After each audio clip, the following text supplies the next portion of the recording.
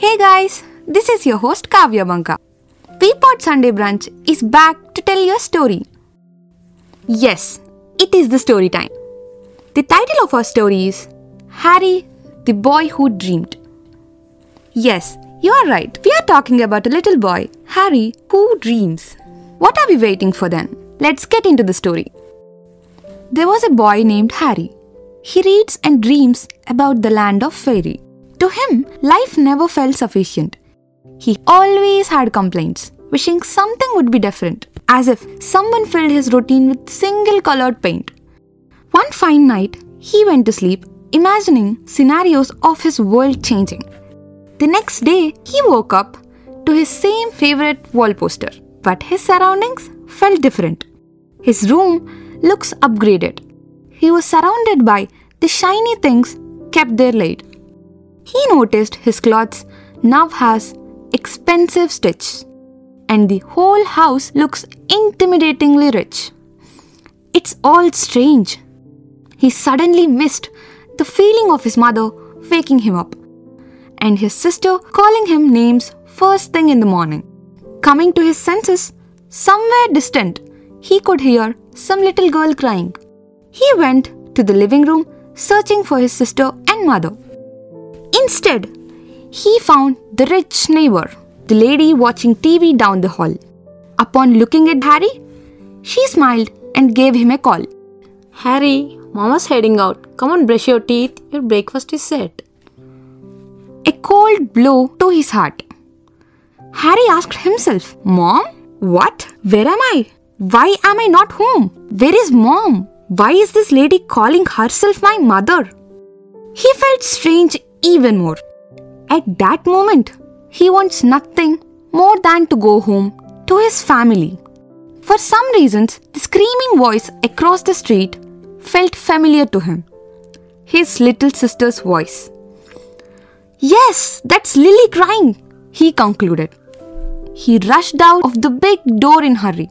The lady kept yelling at him, but the boy is in no state to worry. He stumbled on steps, ran through the gate and looked into locality, only to find his sister fighting with a boy of Harry's age over toys. Harry got furious at that boy. He got protective over his sister, so he tried loosening the gate lock. But a man grabbed Harry from behind. He looked genuinely concerned, as if he is Harry's father.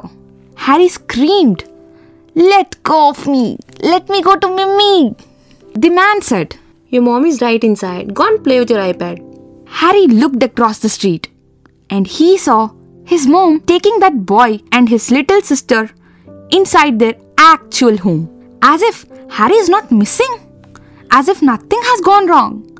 Harry felt like living in dreamlands. A dream possibly by an enemy of his. In this reality, he felt like an imposter living in an alternative world, losing his composure.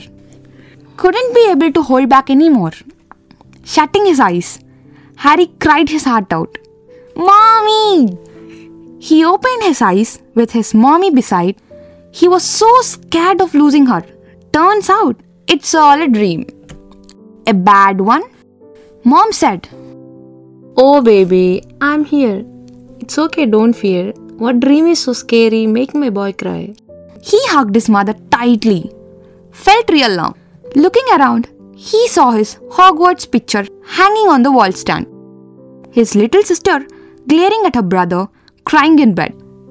He felt so relieved, as if he escaped the hell. The little girl hopped onto the bed and Mom gave her children a kiss. Harry said to himself, I want nothing more than this. Holding his little sister, Harry whispered into her ears, Lily, I was so scared. I dreamt of me living a life of fear.